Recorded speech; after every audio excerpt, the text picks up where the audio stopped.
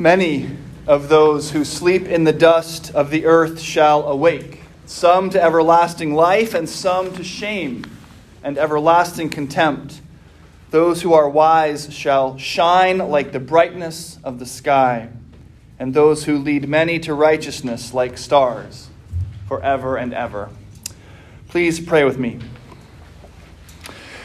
Dear God in heaven, we ask you to join us here this morning. We trust that you have kept your promise and are here with us in this place.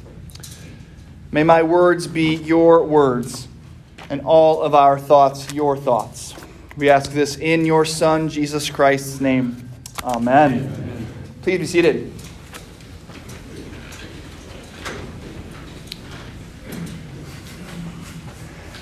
I grew up at a very large Anglican church, so large for an Anglican church, a couple thousand people, a very large clerical staff. There were at least 5 or 6 clergy, the 3 most senior of whom were all named John.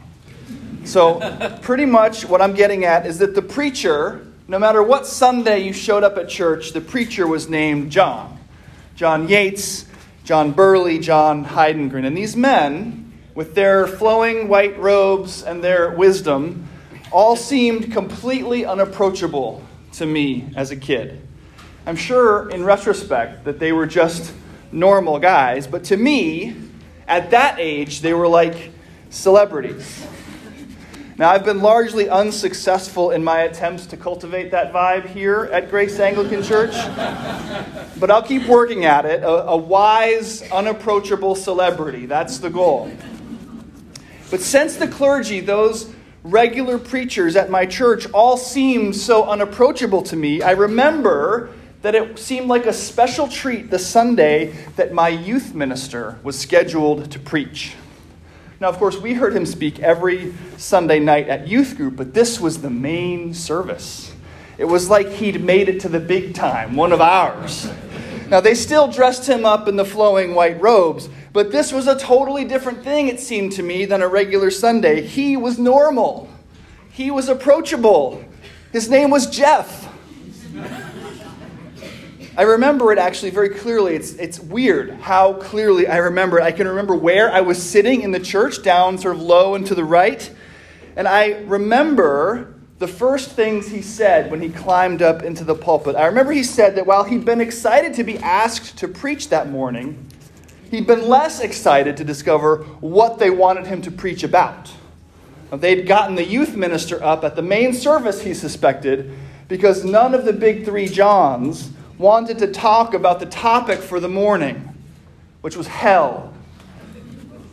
We feel that, right? We don't particularly like to talk about hell. I mean, hell is something that you hear talked about by those wild-eyed guys with megaphones outside sporting events, right? Or those snake-handling preachers in the Shenandoah Valley. I think many people subconsciously think that the more someone talks about hell, the less educated they probably are, the more fundamentalist. I sometimes catch myself shaking my head as we drive up Route 65 towards Indianapolis and we see that giant billboard that says, "Hell is real." Like, who are these people, right? Except that hell is real. And our hesitance to talk about it doesn't make that any less true. I chose the assigned reading from Daniel as the jumping off point for this morning's sermon, almost because my first instinct was to avoid it. After all, I'm educated. I don't handle snakes. I'm not a fundamentalist, depending on how you define that word. But you know what? Hell is real. So listen, this is Daniel chapter 12, verses 1 through 3. The Lord spoke to Daniel in a vision and said, "At that time, Michael, the great prince, the protector of your people, shall arise. There shall be a time of anguish, such as has never occurred since nations first came into existence. But at that time, your people shall be delivered, everyone who is found written in the book." Many of those who sleep in the dust of the earth shall awake, some to everlasting life, some to shame and everlasting contempt. Those who are wise shall shine like the brightness of the sky, and those who lead many to righteousness like the stars, forever and ever. Now, it's really the stuff about being written in the book and the difference between everlasting life and everlasting shame and contempt that bothers us, right? It just seems so medieval and wicked that a judgmental God would send some people to heaven and some to hell, some to everlasting joy and some to everlasting torment. It makes us uncomfortable to imagine a God who would do that. And so because we are uncomfortable, we try to domesticate our God. We protect him from what his word says about him. We waffle. We ignore. We say that it probably can't actually mean that. But in doing so, we actually lower God. We imagine that we have a God who's not quite so holy, who is not quite so just, who can sometimes tolerate sin, who might sometimes look the other way. But this is not the God that we actually have. John, in his first epistle, says that our God is light and that in him there is no darkness at all. Now, this sounds like good news, and it is. Our God is pure and holy, but it cannot by itself be good news for a sinner, for the selfish, for the proud. For a sinner, the news is much worse, because there is a proper recompense, a wage for sin, and it is death. Paul does not mince words in his letter to the Romans. The wages of sin is death, and all have sinned. All fall short of the glory of God. And judged on our own merits, hell, actual, literal, real hell, is our deserved destination.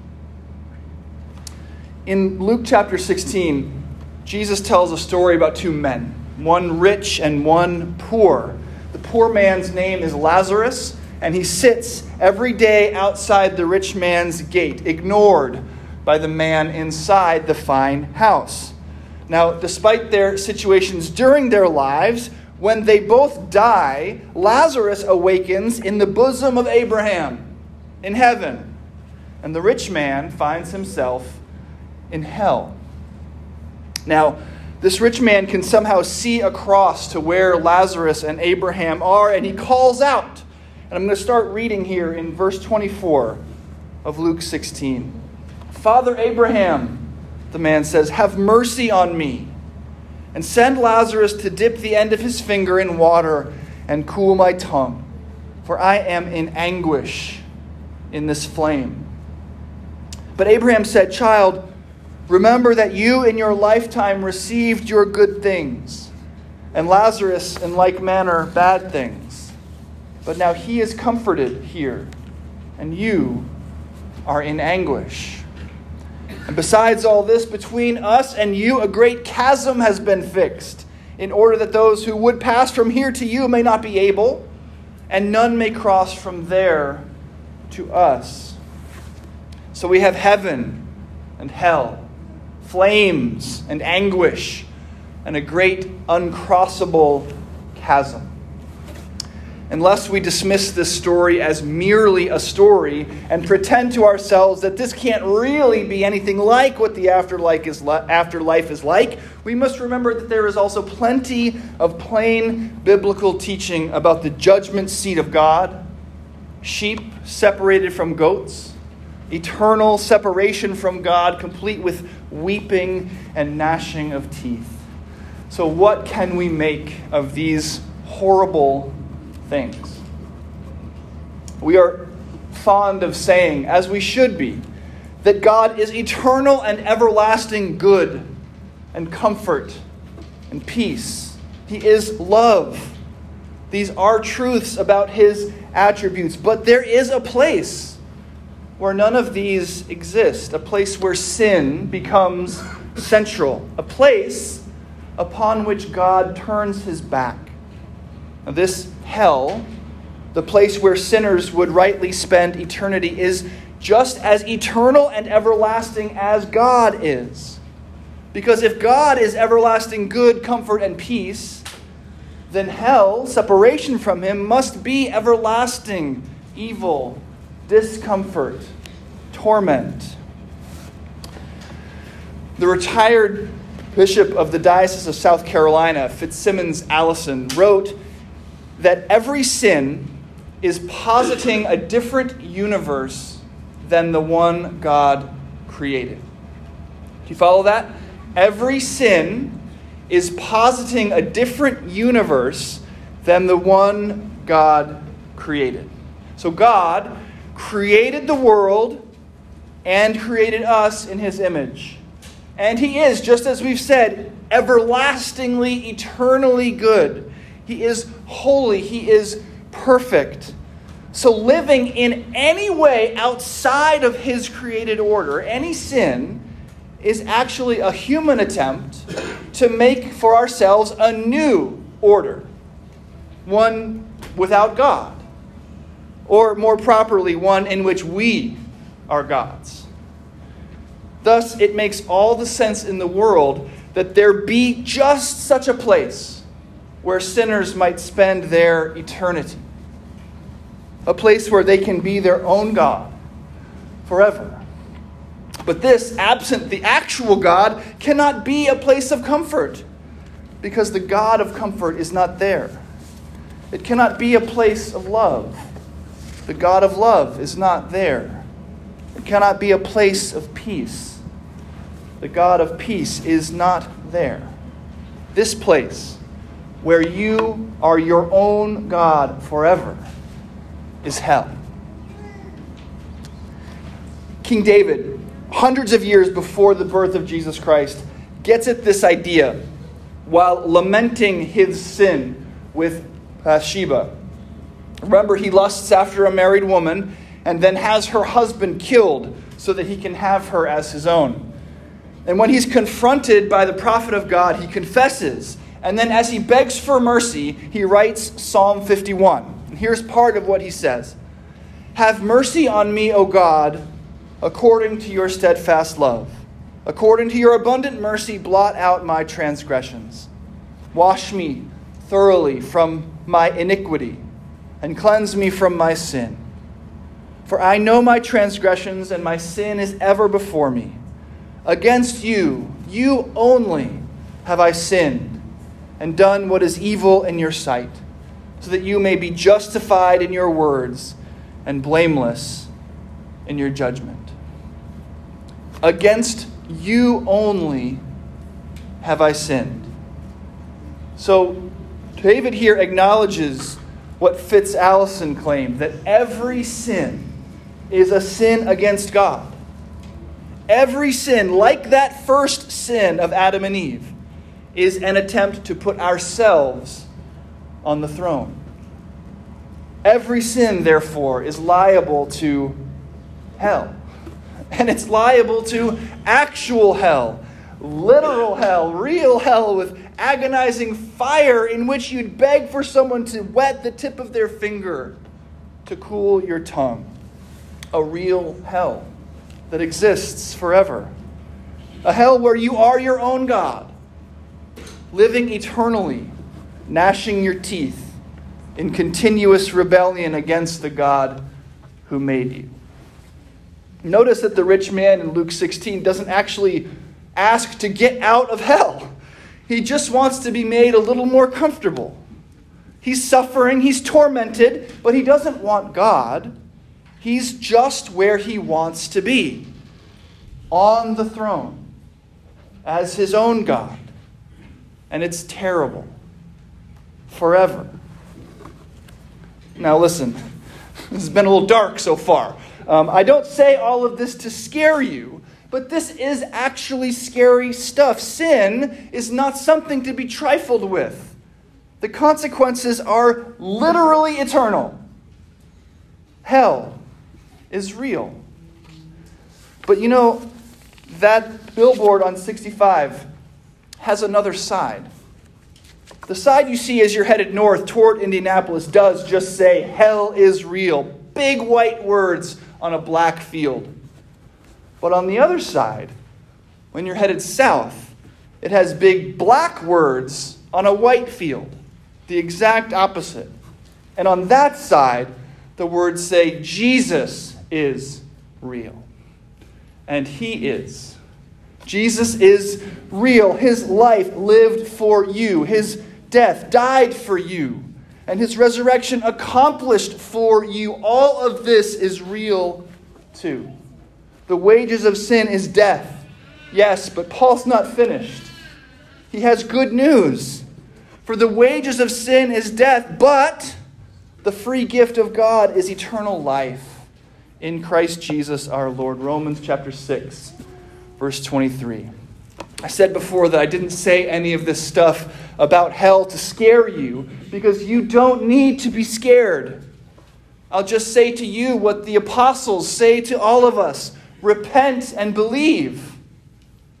Believe that Jesus Christ came to earth on a rescue mission for you. To be born and to face every temptation that you face, but to come away without sin. To live the perfect life that you are failing to live, and to go to the cross in submission to a death that you deserve to die. To have, in that climactic moment, his Father turn his back on him as all the sin of the world, your sin and mine, came crashing down onto his shoulders. To rise again, defeating death forever and ratifying his victory, and then to ascend to the right hand of the Father, to rule at his side and to advocate for you before the throne of Almighty God. Jesus has accomplished all of this for you. Repent of your sin and believe these things, and you will live forever in peace and comfort in the bosom of Abraham. And if you've never heard any of this before, but want Jesus to stand in your place before the holiness of God, repent today and believe. If you already believe every word I've said, repent and believe again. Say the creed with us here in just a minute. Believe it for the first time today, or use the words once again to reaffirm your faith. Dine with us at the Lord's table. Consume Christ's body and blood broken and shed for you. Feast on him for the first time, or fill your senses again with his grace and mercy. Spend eternity with God. You, Lazarus, me, and all the other saints who have believed. Not because we didn't sin, but because Christ bore our sin for us. Not because we don't deserve hell, but because Christ has made us righteous. As the Lord said to his servant Daniel, those who are wise, in other words, those who rely on the righteousness of Jesus Christ, shall shine like the brightness of the sky. Those who lead many to righteousness like the stars forever and ever. Thanks be to God. Amen.